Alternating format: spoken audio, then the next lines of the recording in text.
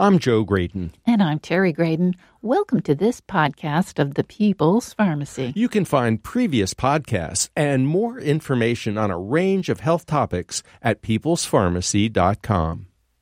It's estimated that over 30 million Americans suffer from migraine headaches. What can ease their severe pain? This is the People's Pharmacy with Terry and Joe Graydon.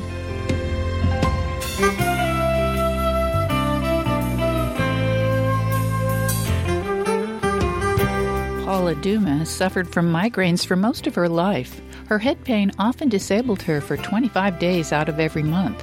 How did she overcome this devastating condition?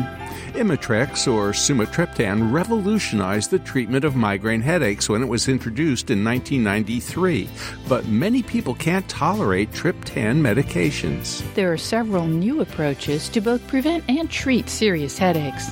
We'll hear from an expert about the pros and cons of various new medications. Coming up on the People's Pharmacy, the latest news on the treatment of migraines. In the People's Pharmacy Health Headlines, people around the world are ready to be done with COVID. Unfortunately, the coronavirus doesn't seem to be ready to leave us alone just yet. Many European countries that have dropped isolation and mask mandates are seeing cases rise. Last week, the COVID case count was up 48% in both the Netherlands and the UK.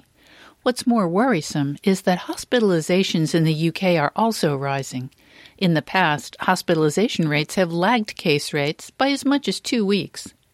Experts believe that the BA.2 variant of Omicron is more transmissible and contributing to new cases. Moreover, people have dropped their guard in many places, just as the immunity afforded by their last booster begins to wear off. Cases are not yet climbing steeply in the U.S., but BA.2 is gaining ground. It now accounts for about 12% of new COVID cases around the country, which is less than the UK or Europe. In those places, it already amounts to more than half of infections. Because Europe often trends a couple of weeks ahead of the U.S., we should be alert for signs that we, too, could face rising infection rates soon. Though COVID cases, hospitalizations, and deaths have all been dropping in the U.S., experts are keeping a close eye on sewage.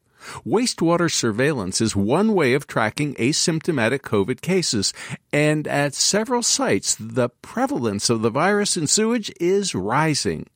In fact, CDC data show an increase at about 1/3 of the sites in its system. Roughly 15% of the sites had a big jump of around 1,000%. There are a lot of gaps in these data, as not all states participate in wastewater surveillance. Nevertheless, public health officials consider these data to be an early warning signal that we could start to see another COVID-19 bump in coming weeks. Do you like to sleep with a nightlight in your bedroom? Many people fall asleep with the TV or a reading light on. Others may have outside lighting that comes in through the windows. Light at night might be harmful for your health, though. That's the conclusion from a new study published in the Proceedings of the National Academy of Sciences. 20 young, healthy volunteers participated in the study. They were randomized to spend a night with either dim light or relatively bright room light. Exposure to just one night of room light increased insulin resistance the following day. Heart rate was also increased during sleep for those in a lit room.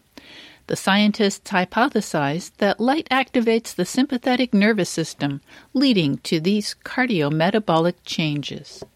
Statins are considered the primary pillars for the prevention of heart attacks.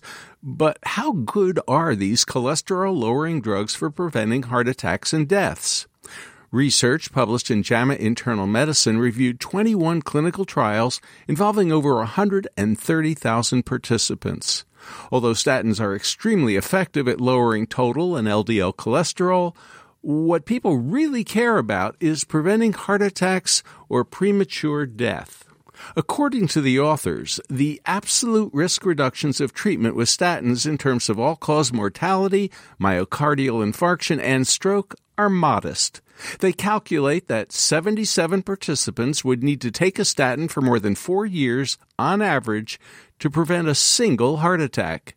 The trials did not consistently demonstrate that taking a statin prolongs life, and the investigators urge patients to discuss their own risks with their prescribers. Have you heard that you need to try to take 10,000 steps a day to stay healthy and ward off premature death? Devices like pedometers and accelerometers, such as Fitbits or Apple Watches, make it easy to count your steps. But a research group termed the Steps for Health Collaborative has looked at the research behind that recommendation. They analyzed 15 studies with more than 47,000 participants. Their findings: taking more steps per day was associated with a progressively lower risk of all-cause mortality, up to a level that varied by age. That was 6,000 to 8,000 for people over 60 and 8,000 to 10,000 steps for those under 60. And that's the health news from the People's Pharmacy this week.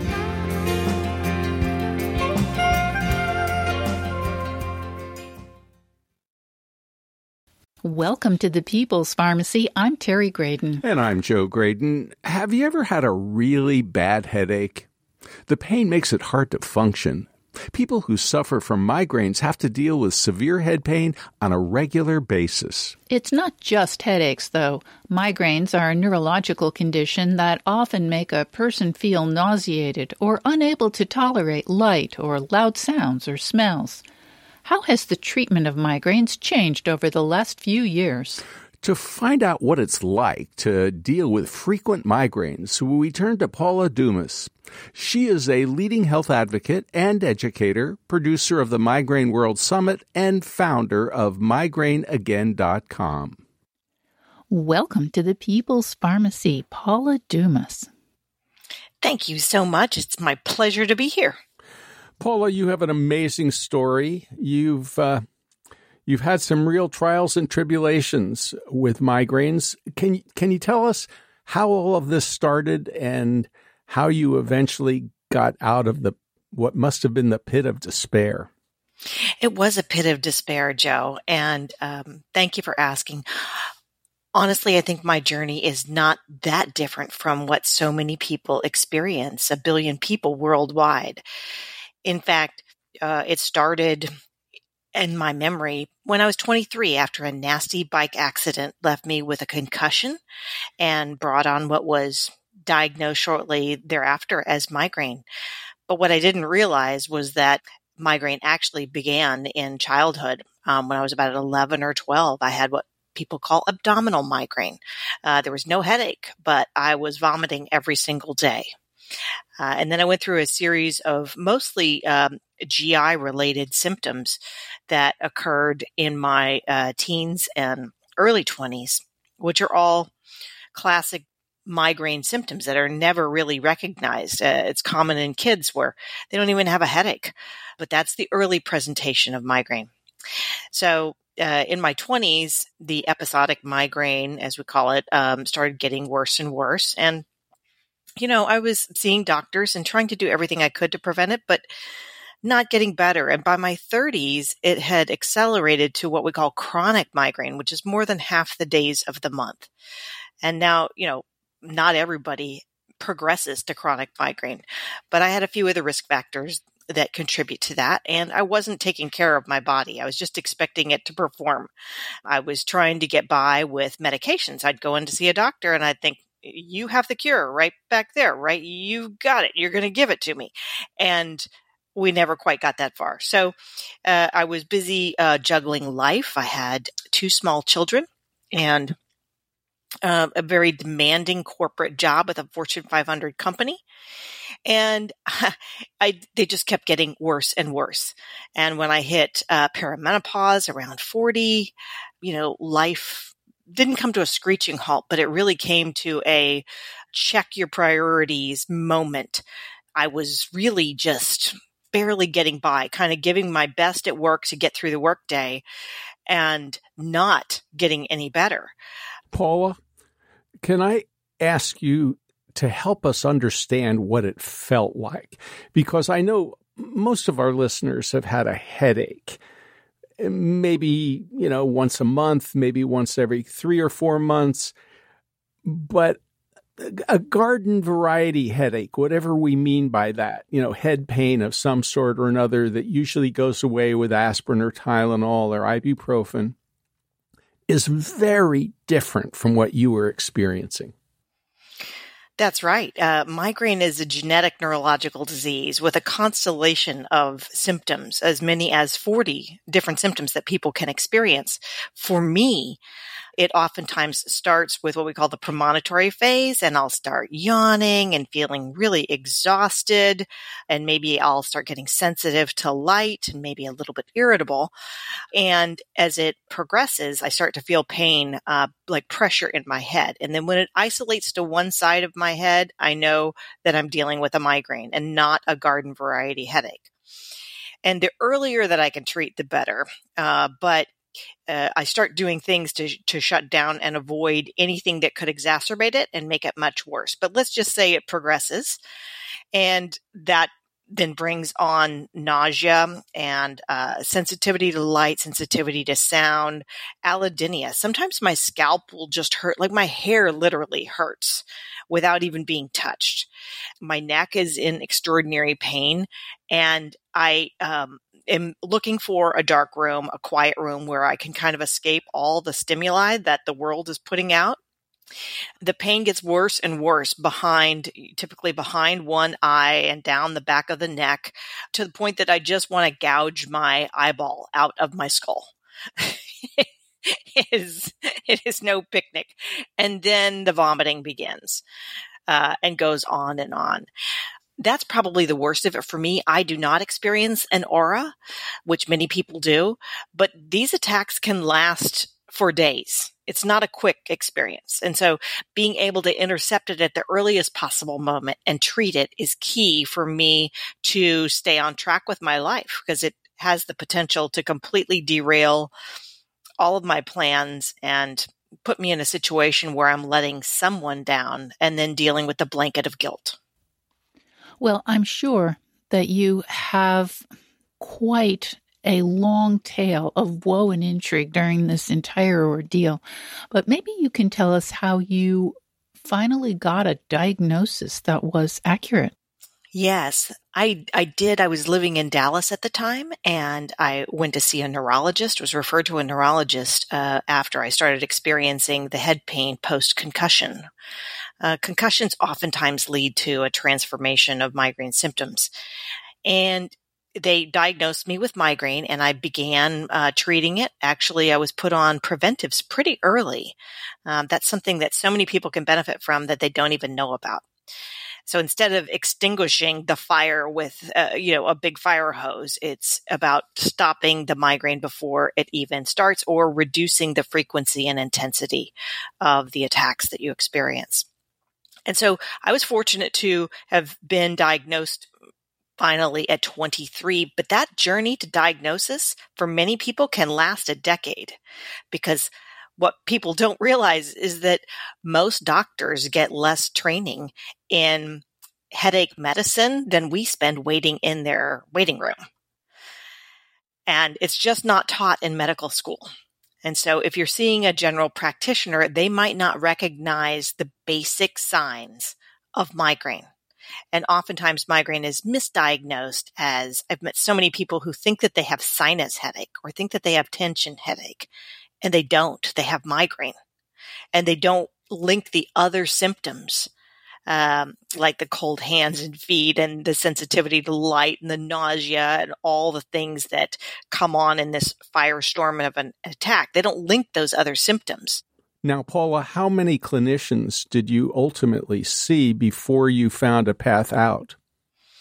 Oh, boy. I think I haven't actually counted, but my estimation is between 15 to 20.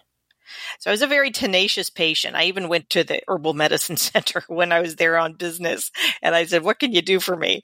I would see every kind of doctor, not just neurologists, but I had dentists and ophthalmologists and chiropractors and all kinds of people who told me that they could help me. I'm now under the care of a headache specialist, and there aren't enough of them to go around, which is one reason why we created the Migraine World Summit, was to allow people to hear from these world-leading experts. For me, that was transformative, was learning from the experts and then applying what I was learning. That's what got me out of that deep pit of despair. I was at 25 out of 30 days a month and taking all kinds of therapies to prevent it. I had been to the world-leading clinic, and I still wasn't getting better. Now, can you tell us, please, Paula, what have you done? What are you doing now to get relief? Sure. One of the things that I learned through the experts who I interviewed on the Migraine World Summit was to treat early. And so when I have an attack, and I do still have attacks, far fewer, but I treat it very early with an abortive medication. And I do a number of sort of lifestyle things. I say I actively prevent migraine every single day. I try not to miss a day without some form of exercise. And it can be as simple as taking a 20-minute walk, but that makes a difference for me. I take a few supplements, things like melatonin and magnesium, which both have good evidence for migraine prevention. And I avoid what I know to be some of my triggers. So for me, if I don't get a consistent 8 hours of quality sleep, it's not going to be pretty. I'm just begging for an attack. If I push myself too hard, which I have a habit of doing, that's going to elevate my stress level. And if you add a couple of those triggers together and you skip some of the preventive things that people can do, for me, that's what provokes an attack.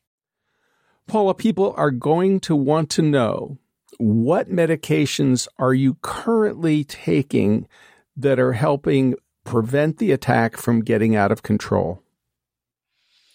I take a G-Pant at the first sign of an attack that's coming on. What in the world is a G-Pant? How do you spell it? And what brand drug are you swallowing or injecting? Yes. G-Pants are a new class of medications that was introduced a couple of years ago. They are fast acting. They are small molecule, which means they're much more precise. They have far fewer side effects than the previous class of treatment like triptans, which have been in use for about 20 years now. And if you're relying upon a medication that is neither of those two, it's worth trying them and see how you respond to them, because everybody responds differently, but they're remarkably effective at intercepting and treating an attack at an early stage. And specifically, which medicine are you taking, and what, if any, side effects have you experienced? There are a couple of medications in this class that are available today. One is called Nurtec, ODT. Another one is called Ubrelvy. And they are available through your doctor by prescription. Side effects for me are pretty much none. I don't have the sleepiness that I had when I would take a triptan, for example, or the sort of heaviness in my chest that I would have with a triptan. So I'm glad to be relieved of those two things. I can't say actually which of the two I take because I can't endorse any medication because I'm in an editorial role. So One question I have, a lot of people take what I would call preventive medicines, and these are the anti-seizure drugs like topiramate or Neurontin gabapentin, and a lot of them complain about the side effects. Have you had any experience with these drugs, and do you ever hear from people who have either had great benefit or disappointment? I've personally taken topiramate as well as gabapentin and Neurontin and many others, beta blockers, et cetera, that are often prescribed as preventives. And they're first-line preventives because they're less expensive. So if you respond to them, fantastic. But the side effects are what cause many people to stop taking them. In the case of topiramate, which is the most popular class of medication that's prescribed for migraine prevention. People complain about forgetfulness, sort of losing their mind, forgetting their way to get back to something. People think that they're going to get some weight loss because that's often part of the conversation. I personally did not experience that. And I did not experience the forgetfulness either. It just was not effective for me. In terms of gabapentin, which is a generic Neurontin, it is sort of not a first line medication, but for me, that was remarkably effective for many, many years and helped me kind of get through the worst of it. It can cause somnolence or sleepiness if you are on too high of a dose, but I'm on a very low dose and have been able to take that at night, so I don't even notice it. And frankly, it can be really effective at helping you get a good night's sleep, which we know is critical for migraine prevention. So as a first-line therapy that is not sort of the best in class, but definitely an effective treatment worth trying or worth discussing with your doctor, I think it's worth discussing whether it's right for that person. Now, you mentioned cost, and there's no question that generic gabapentin or topiramate are really quite affordable.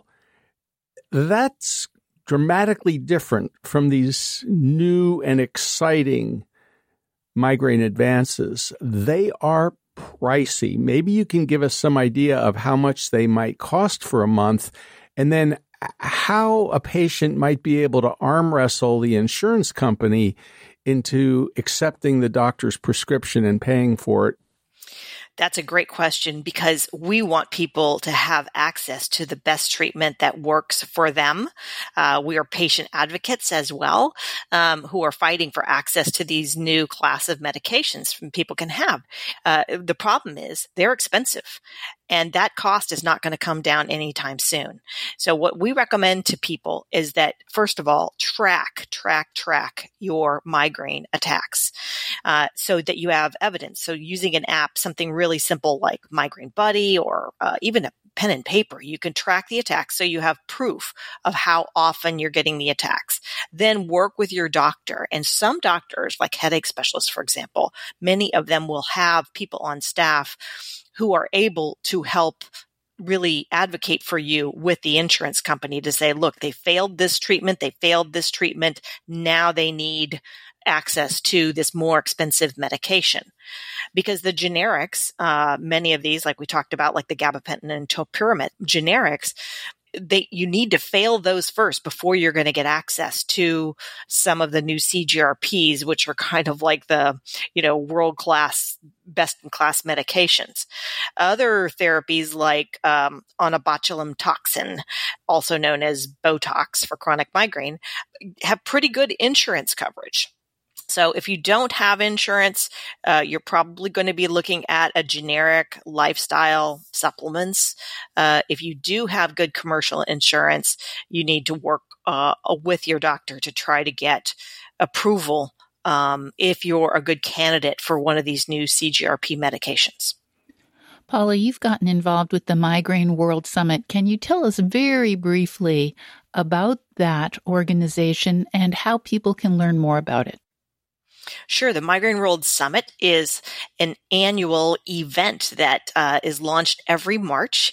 For about 8 days, we bring in-depth interviews with world-leading experts, authors, advocates, and sometimes celebrities to help people really understand how to better prevent and treat migraine and handle all the psychosocial kind of lifestyle things associated with living with this disease.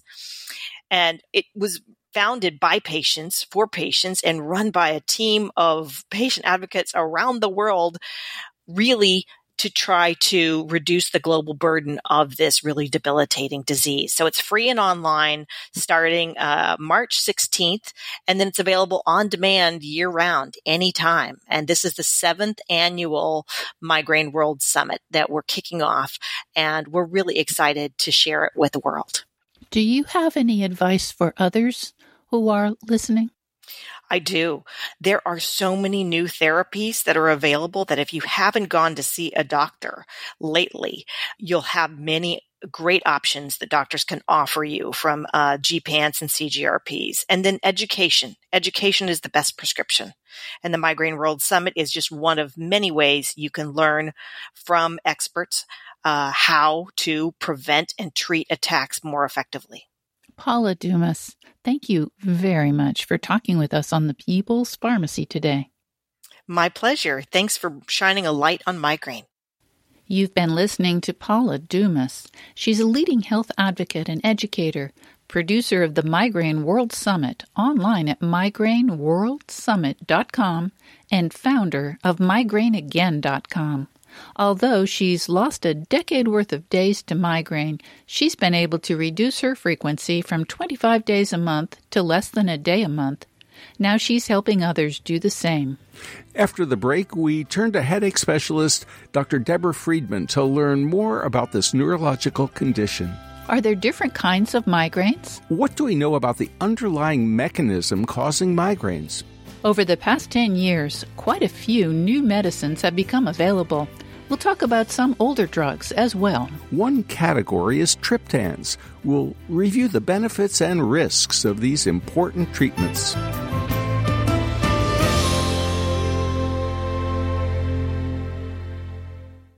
You're listening to The People's Pharmacy with Joe and Terry Graydon. This podcast is made possible in part by CocoVia, maker of high-potency cocoflavanol supplements. Cocoflavanols are among the most well-studied plant-based nutrients, backed by 20 years of scientific research. CocoVia Cardio Health is available in capsules or powder, providing 500 milligrams of cocoflavanols daily. This supports better blood flow and vascular performance. CocoVia also offers Memory Plus, a supplement with 750 milligrams of cocoflavanols. This product is backed by 4 different clinical studies demonstrating significant improvement in several aspects of memory. CocoVia Flavanols offer you all the benefits of chocolate without the sugar. Get 15% off your order by using the discount code PEOPLES15. That discount code, PEOPLES15. More information at cocovia.com.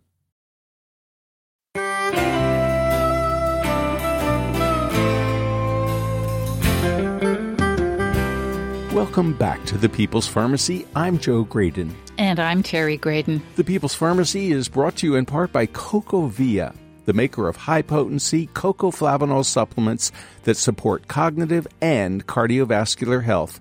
More information at cocovia.com. Migraines are still somewhat mysterious. We don't know exactly what causes this neurological condition. The triggers vary from one person to another. Perfume could pose a problem for one person while another reacts to a change in the weather. The first big treatment advance occurred in 1993 when Imitrex was introduced. In the last few years, there have been a number of impressive advances. Some of the new medicines can be used to stop the pain of an acute headache. Others are better suited for prevention. Perhaps you've seen commercials for Emgality, Aimovig, or Ajovy. There's even a new pill called Nurtec that can prevent as well as treat migraine headaches.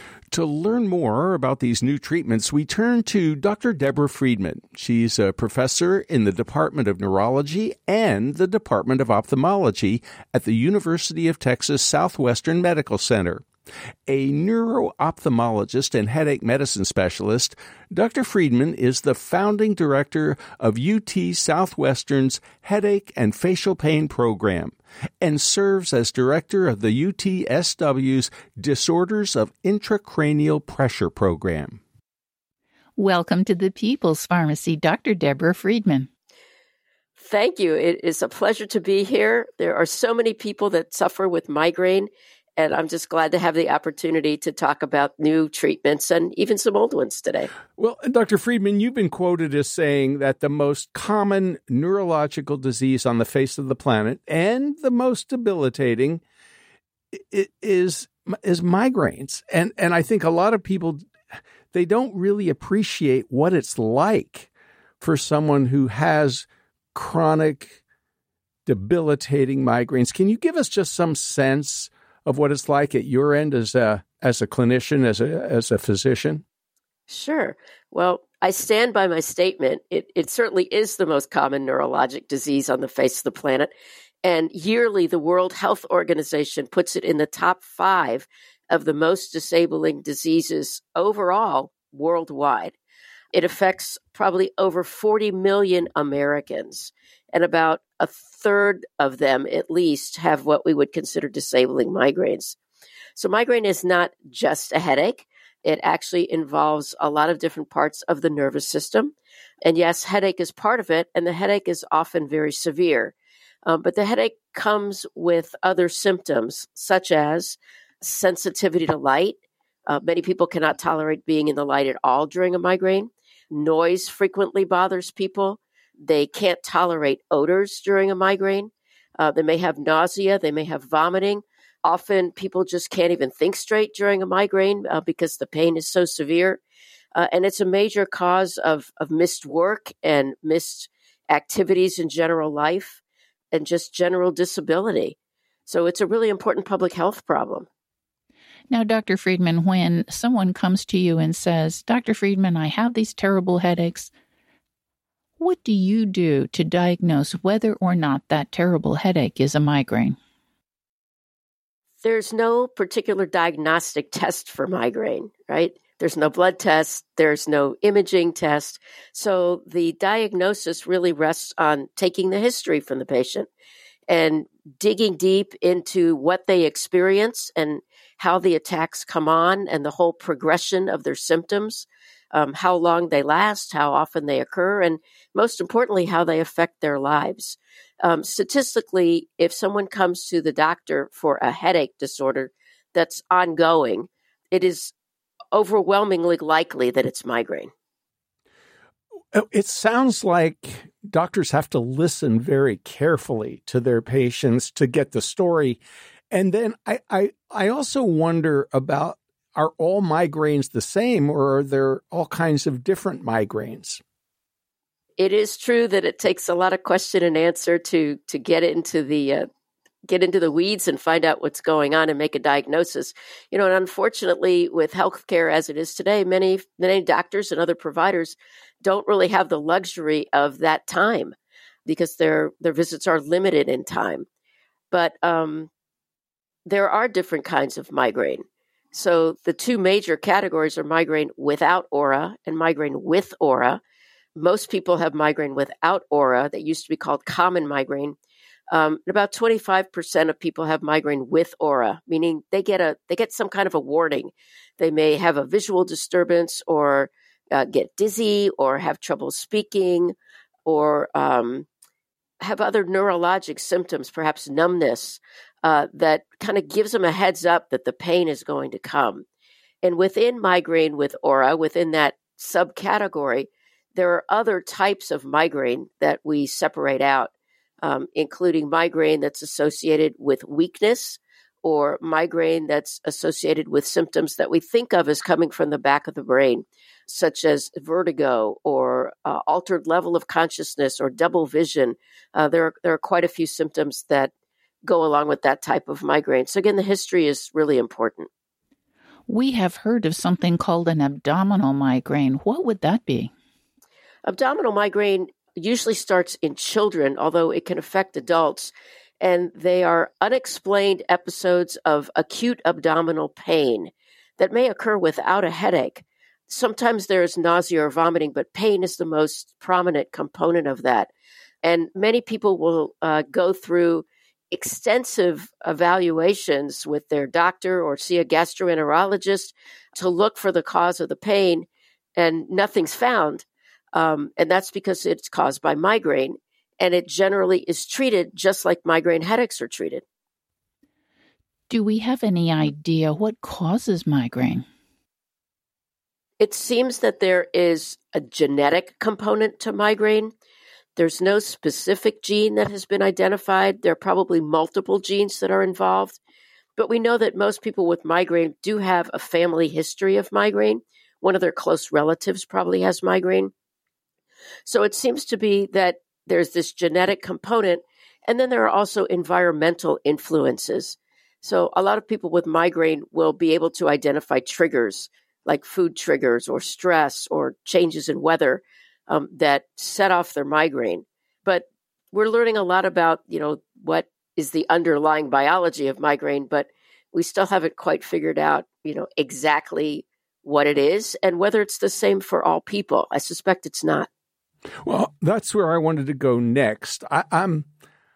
I'm fascinated by the underlying mechanism, and clearly some of the treatments that we have used in the past have to do with constricting blood vessels, for example, and now we looked at neurotransmitters. So do we have any idea, what is triggering this problem in the brain? Do we have some clues?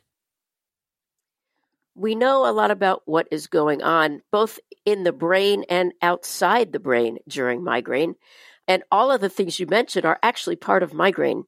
The older theory of migraine was that the aura was caused by constriction of blood vessels, and then the headache was caused by dilation of blood vessels.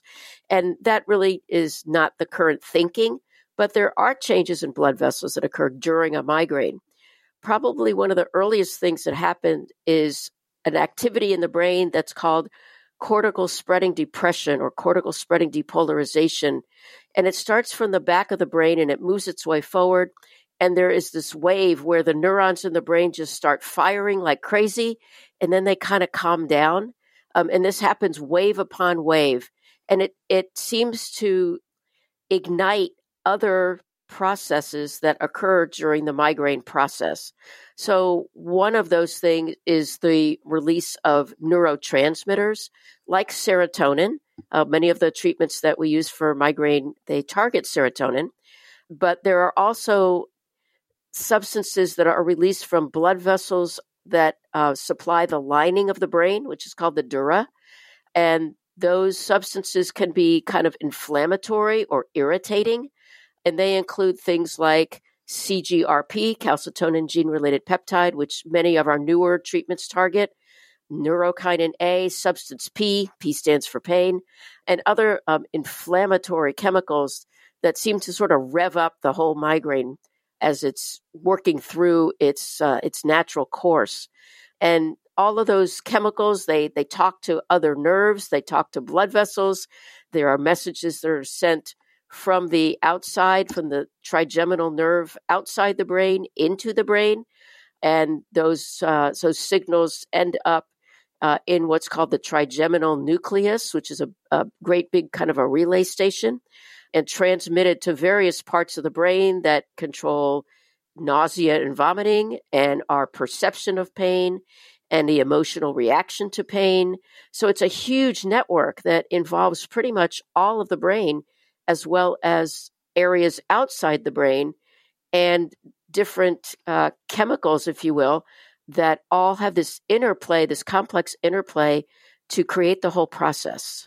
Well, it has always fascinated me that a neurosurgeon can actually go into the brain and while the patient is wide awake, mess around in there, cut things and manipulate things, and the patient doesn't feel anything. And you go, well, wait a minute. How can we have these unbearable migraines, but if you actually do neurosurgery, you can do it without anesthesia? That's totally true. Although it hurts when you go through the skull and the bone, just for the record. The brain itself does not feel pain, but the blood vessels, especially the veins, feel pain, and the nerves feel pain, and that lining of the brain, the dura, that transmits pain as well. So anything that affects those structures can lead to pain. Well, let's talk about treatment, because I think that's what our listeners are most interested in. When I was in graduate school, I hate to say it, like you 40, 50 years ago, what we learned about was ergotamine. And, this fungus that caused, St. Vitus dance because people were so disoriented because of the grain that had gone bad because of the fungus. But then along came some treatments like ergotamine, and now there's a brand new one. I can't believe it. I don't even know how to pronounce it. Trudhesa, Trudhesa, Trudhesa, and it's based on ergotamine. It's been around for decades. That's correct. We have used ergotamine for a very long time, and it has been an effective drug for a very long time. The older preparations that some people like us, the dinosaurs, may have been familiar with were ergotamine tartrate, which was Cafergot back in the day. Mm-hmm. Or Migraine, I think, was also an ergotamine product. But some of the newer ones use a derivative of ergotamine called dihydroergotamine. It was actually formulated in the 1940s, so it's an old drug.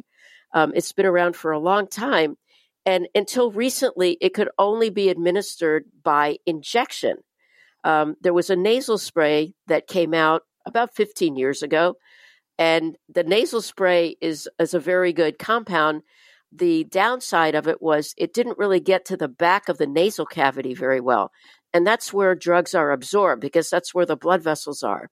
So Trudhesa took the same product that was used in Migranol, which is DHE nasal spray, and they basically changed the delivery system so that there is now a plume of liquid DHE that gets sent to the back of the nose. And it actually reaches blood levels that are similar to what we get when we give it intravenously, but it's better tolerated. And it actually, in clinical trials, worked very well. There's actually another company that is also working on a different and better delivery system of DHE, but it hasn't come out to market yet. But it remains a good drug to use for migraine, even though it's an oldie. And the advantages are you can use it anytime during a migraine. It tends to have a pretty long duration of its effect. And it's a good choice because it's not an oral drug. So it's a good choice for people who wake up with migraine or who have migraine that wake them up from sleep or who have migraines that just peak in intensity very rapidly and they need something that works quickly. Now, as I understand it, back in the day, you mentioned Cafergot. That was a drug my mother used for her migraines. They were menstrual migraines, I think, primarily. But there was a limitation on how often you could use that. Is that true for the current day medications as well? And what about triptans? Are there limitations on how often a person could use a triptan? And can you tell us about triptans? Sure. Well, Cafergot is actually still available. It's not branded as Cafergot anymore. And it is limited because of the side effects that you mentioned earlier, the ergotism. So there is a limit to how much Cafergot you can take. DHE falls under the same label from the FDA. So even though we frequently do use DHE a little more frequently than we used Cafergot in the past, officially it still has similar limitations of how many doses you can take and how many times a week you can use it.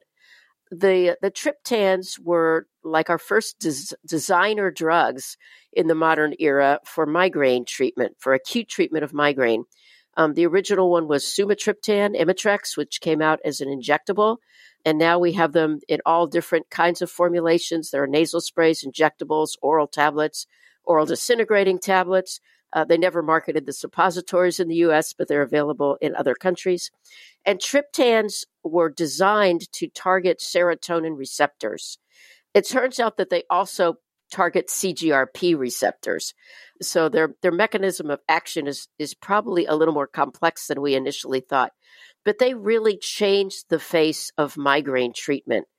I remember when they came out and people would say that they basically saved their lives. They changed their lives. And they still remain very good drugs. And they are, of the prescription drugs, probably the most commonly used today. Dr. Friedman, are there any limitations on the use of triptans? Some people have certain medical conditions where triptans cannot be used. Those are generally vascular, such as coronary artery disease, Raynaud's phenomenon, peripheral vascular disease. Any kind of ischemic disease in the body, you should not be using triptans. Ischemic, you mean like reduced blood flow, perhaps clogged coronary arteries or vasoconstriction someplace. Absolutely correct. And there is a limitation to how frequently they should be used. So for sumatriptan and some of the shorter acting triptans, in particular, rizatriptan, we caution people not to use them more than about 2 or 3 days out of the week, because sometimes they can cause medication overuse headache, where an acute medication makes the migraines over time more difficult to treat and they occur more frequently. And this can happen with many different acute medications, not just the triptans, but it's one of the things we pay attention to. You're listening to Dr. Deborah Friedman, professor in the departments of neurology and ophthalmology at the University of Texas Southwestern Medical Center. A neuro-ophthalmologist and headache medicine specialist, Dr. Friedman is the founding director of UT Southwestern's Headache and Facial Pain Program.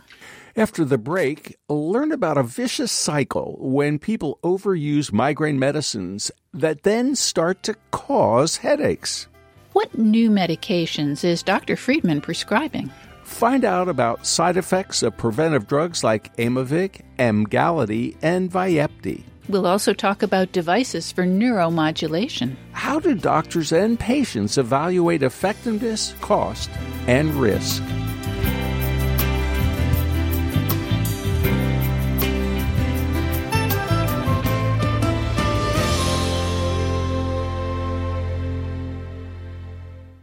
You're listening to The People's Pharmacy with Joe and Terry Graydon.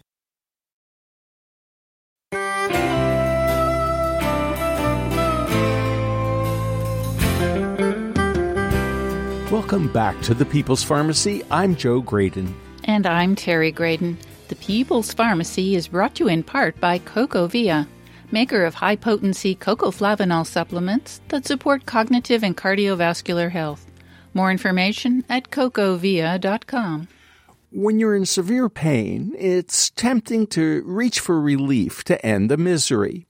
The trouble is that overusing migraine medicines can lead to a vicious cycle.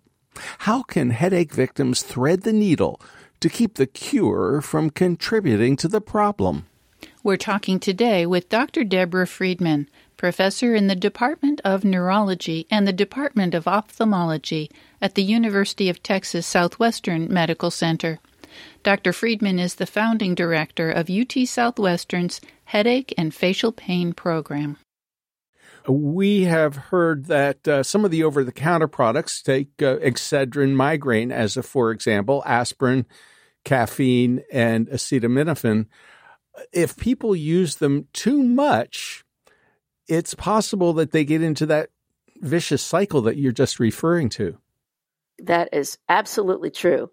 And the components of Excedrin and those over-the-counter medications that are problematic are the acetaminophen, the Tylenol component, and the caffeine. Caffeine itself can do this. So it's really important when using over-the-counter medications, again, to limit them to no more than a couple times a week. And if your migraines are so bad that you need to use them more often, then you really need to see somebody and get on a preventive medication.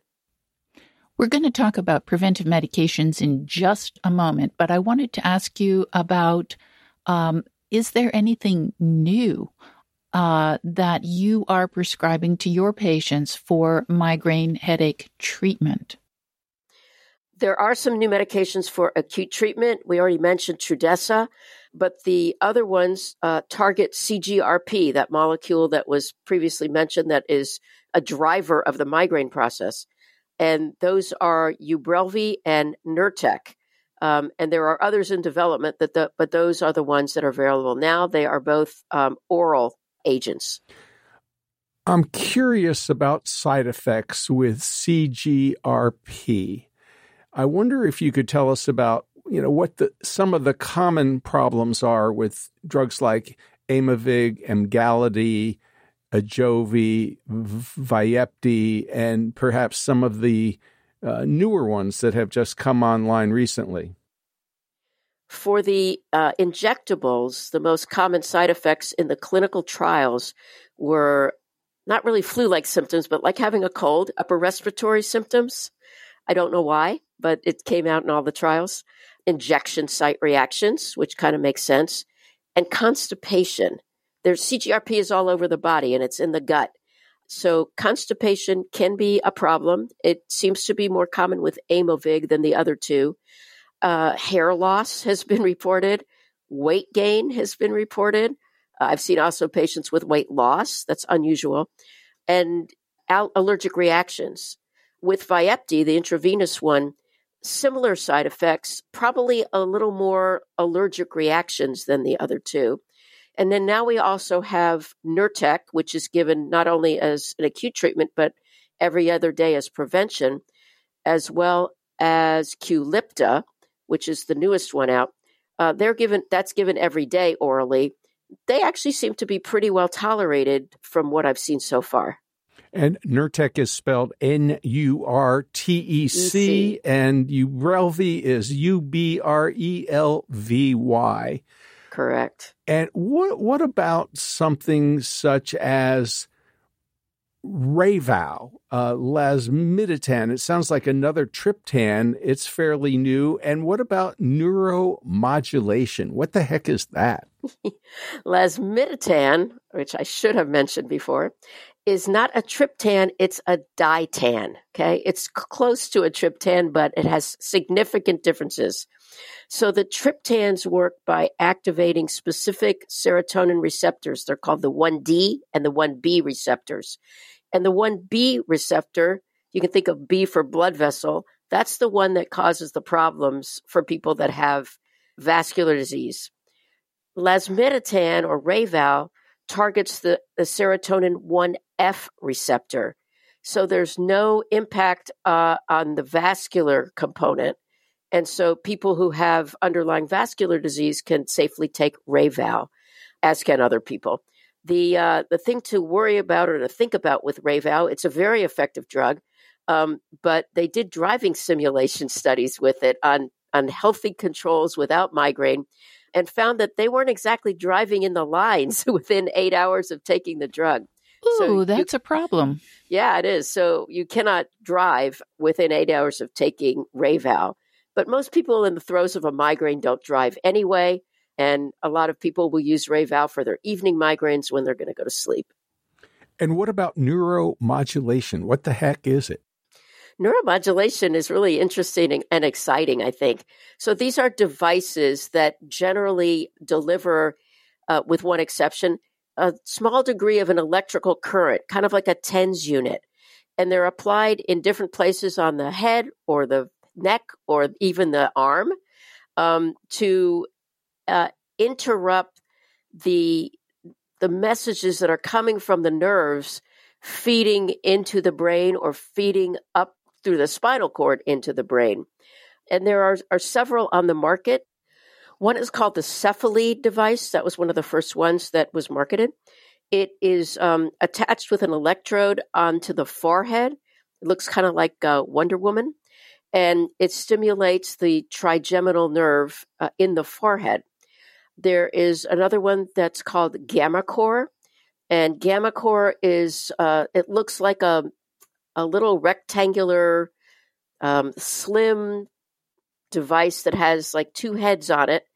And it's held up in the neck. And it targets the vagus nerve, which is a big nerve that goes through the neck. It coordinates a lot of different functions in the body. Actually projects down to the stomach. We were talking earlier about abdominal migraine. And so the person just applies this thing, turns it on, ramps up the stimulation, and it stimulates the vagus nerve. And this is actually FDA cleared for not only migraine, but cluster headache. The one of the newer ones is called Nerivio, and it actually attaches to the arm, which I thought was a little ingenious.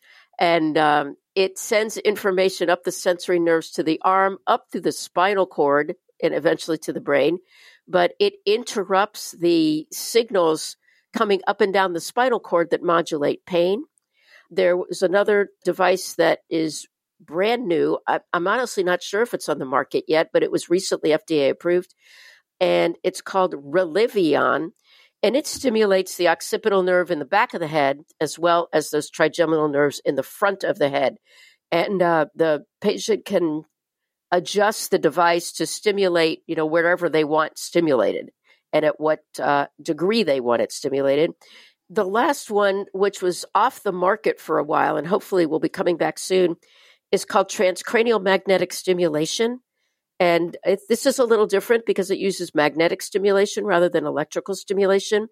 And it's held up to the back of the head.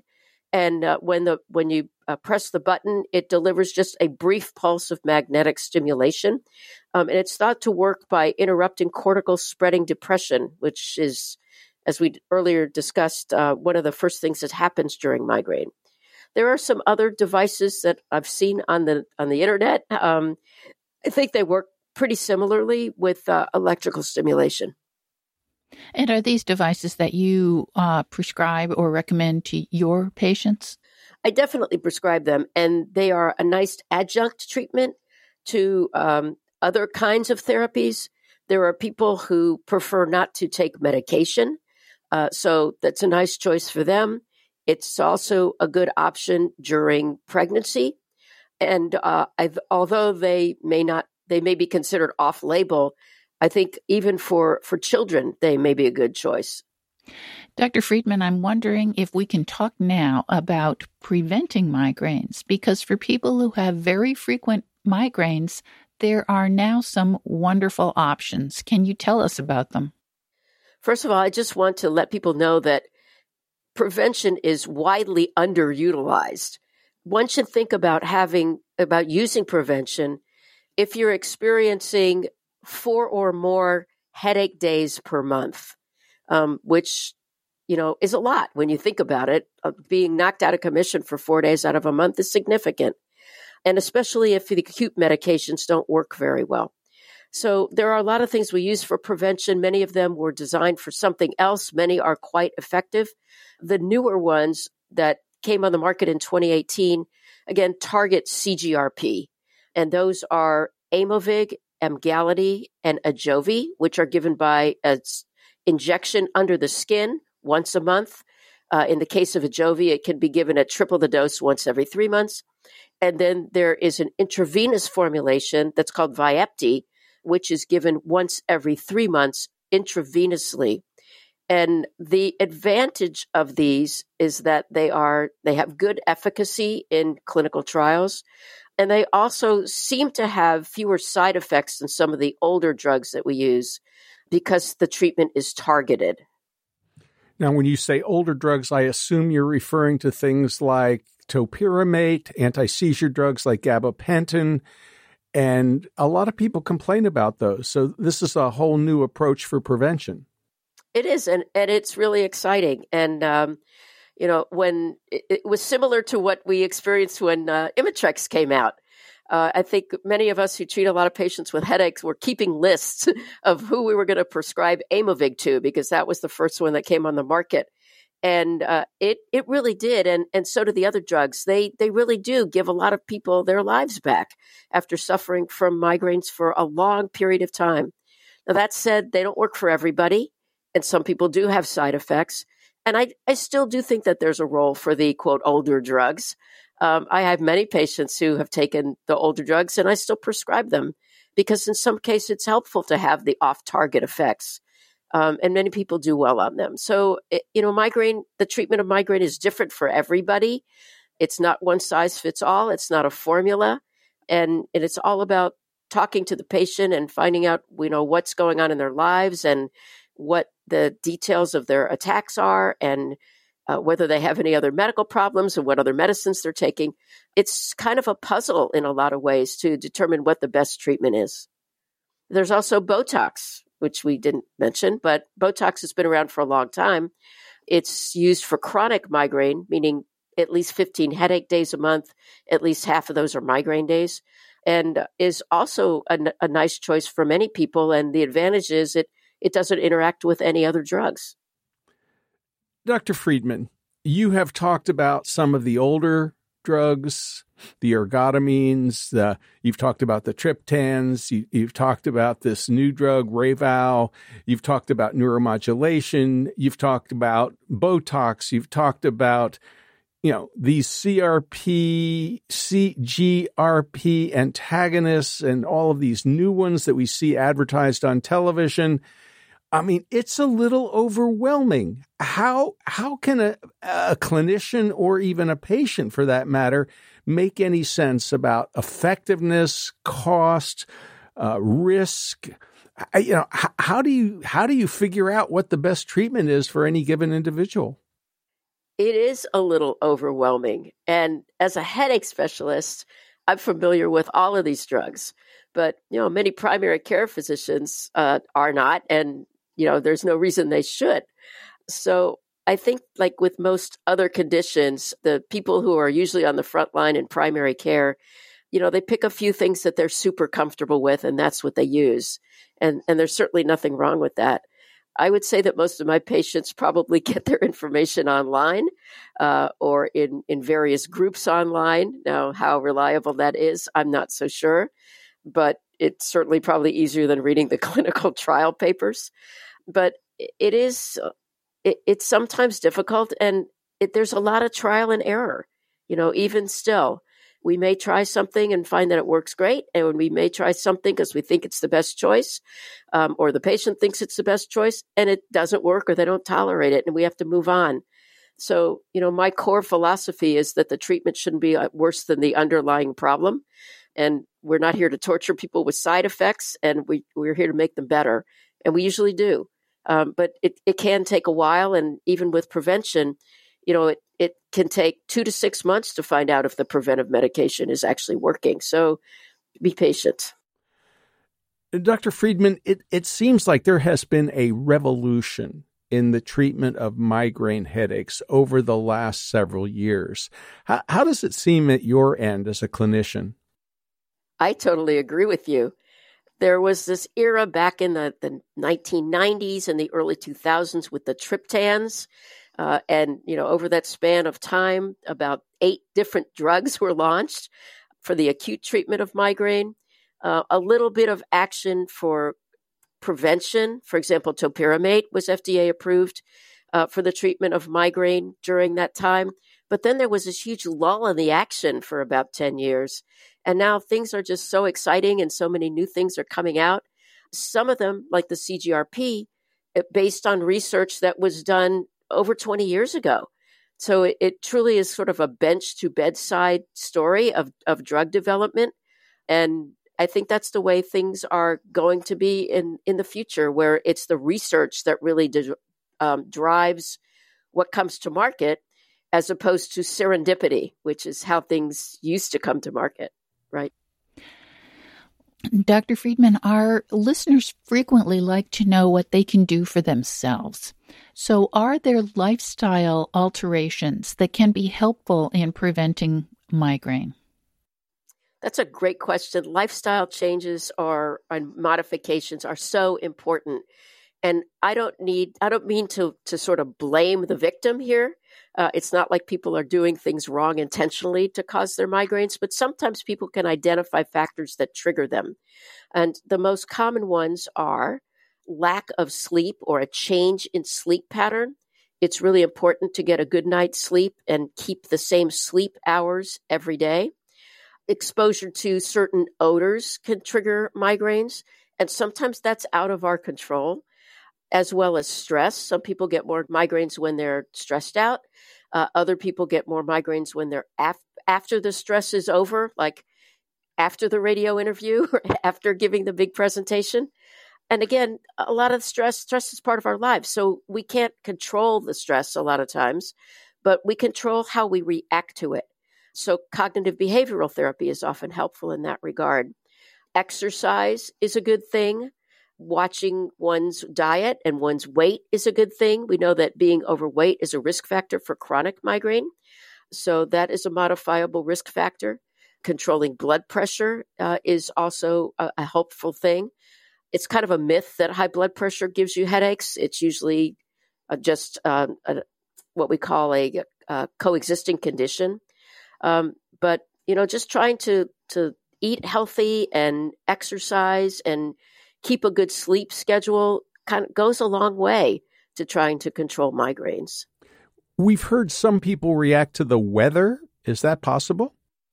Weather is cited worldwide as being a migraine trigger, although a lot of studies looking at weather using diaries and using data from the Meteorological Association don't find any correlation.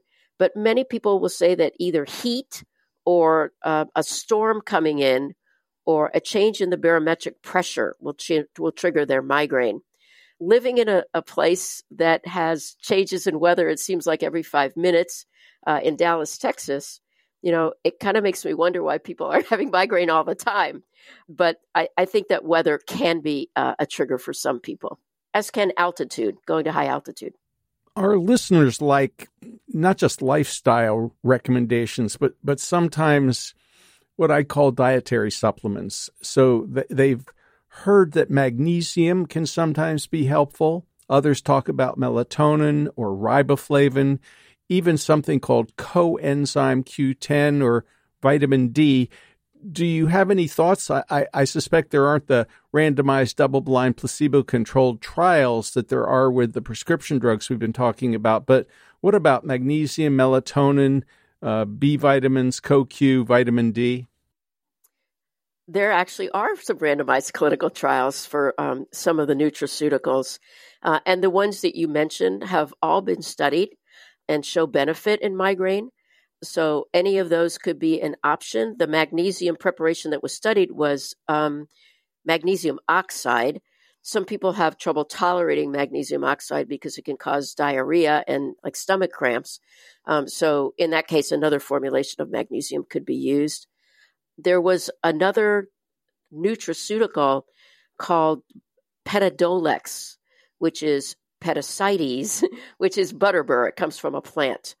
And it used to be one of our highest recommended treatments, but it kind of fell off the wagon when people who were taking other formulations of butterbur had pretty severe liver problems.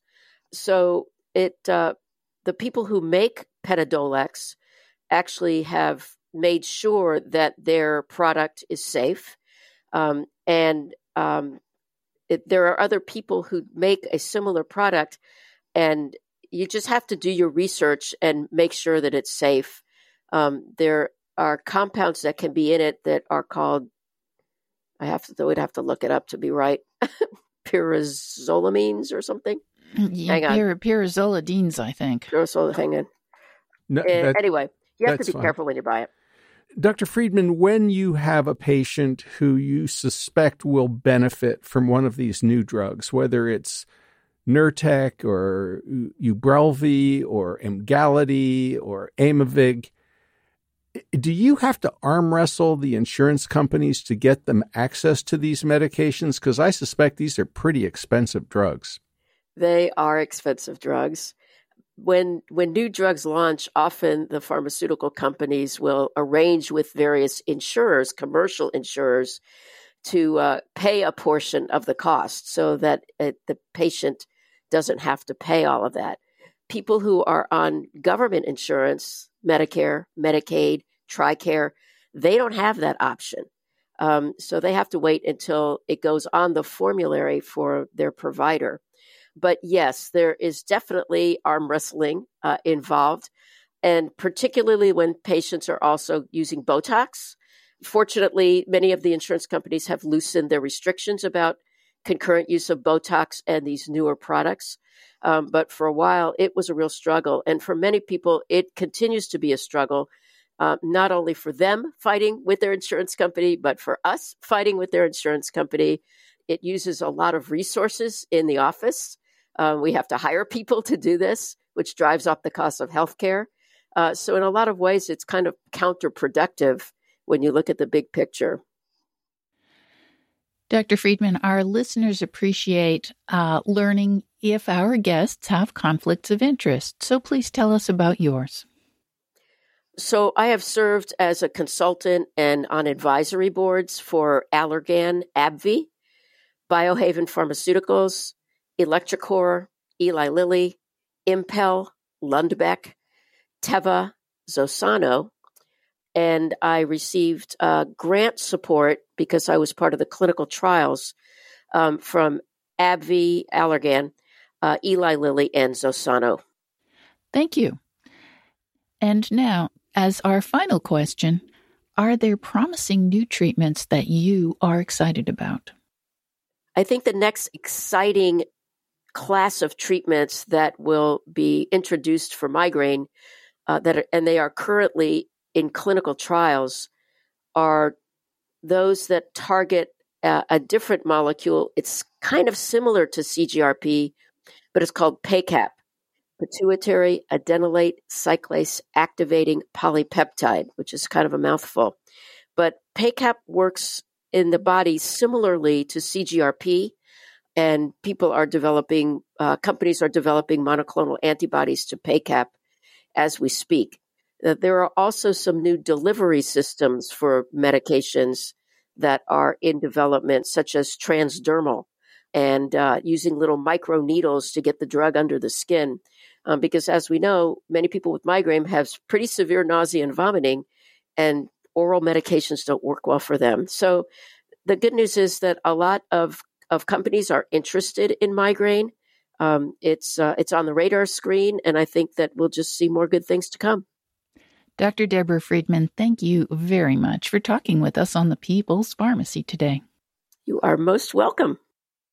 You've been listening to Dr. Deborah Friedman. She's a professor in the Department of Neurology and the Department of Ophthalmology at the University of Texas Southwestern Medical Center.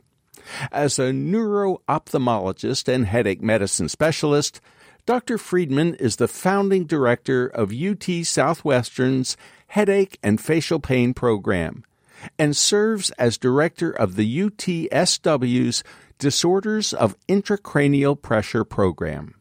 We spoke earlier with Paula Dumas, patient advocate, founder of MigraineAgain.com, and producer of the Migraine World Summit. That's online at migraineworldsummit.com. Each day for a week, the producers post 4 interviews about migraine that can be viewed free for 24 hours after posting. There's a link to it from our website.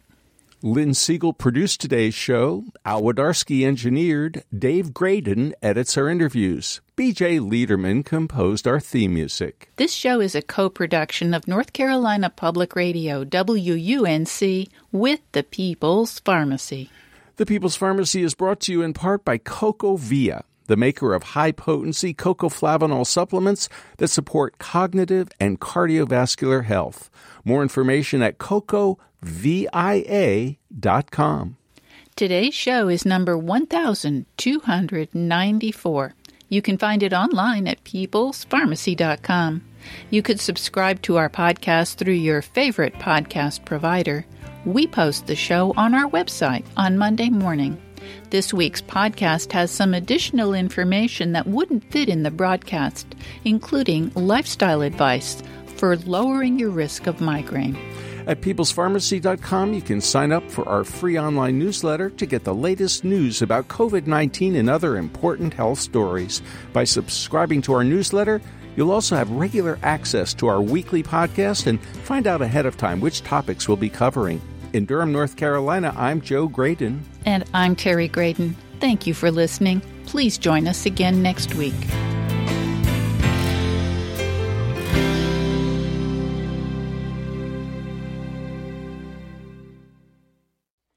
Thank you for listening to the People's Pharmacy Podcast. It's an honor and a pleasure to bring you our award-winning program week in and week out. But producing and distributing this show as a free podcast takes time and costs money. If you like what we do and you'd like to help us continue to produce high-quality, independent healthcare journalism, please consider chipping in. All you have to do is go to peoplespharmacy.com/donate. Whether it's just one time or a monthly donation, you can be part of the team that makes this show possible. Thank you for your continued loyalty and support. We couldn't make our show without you.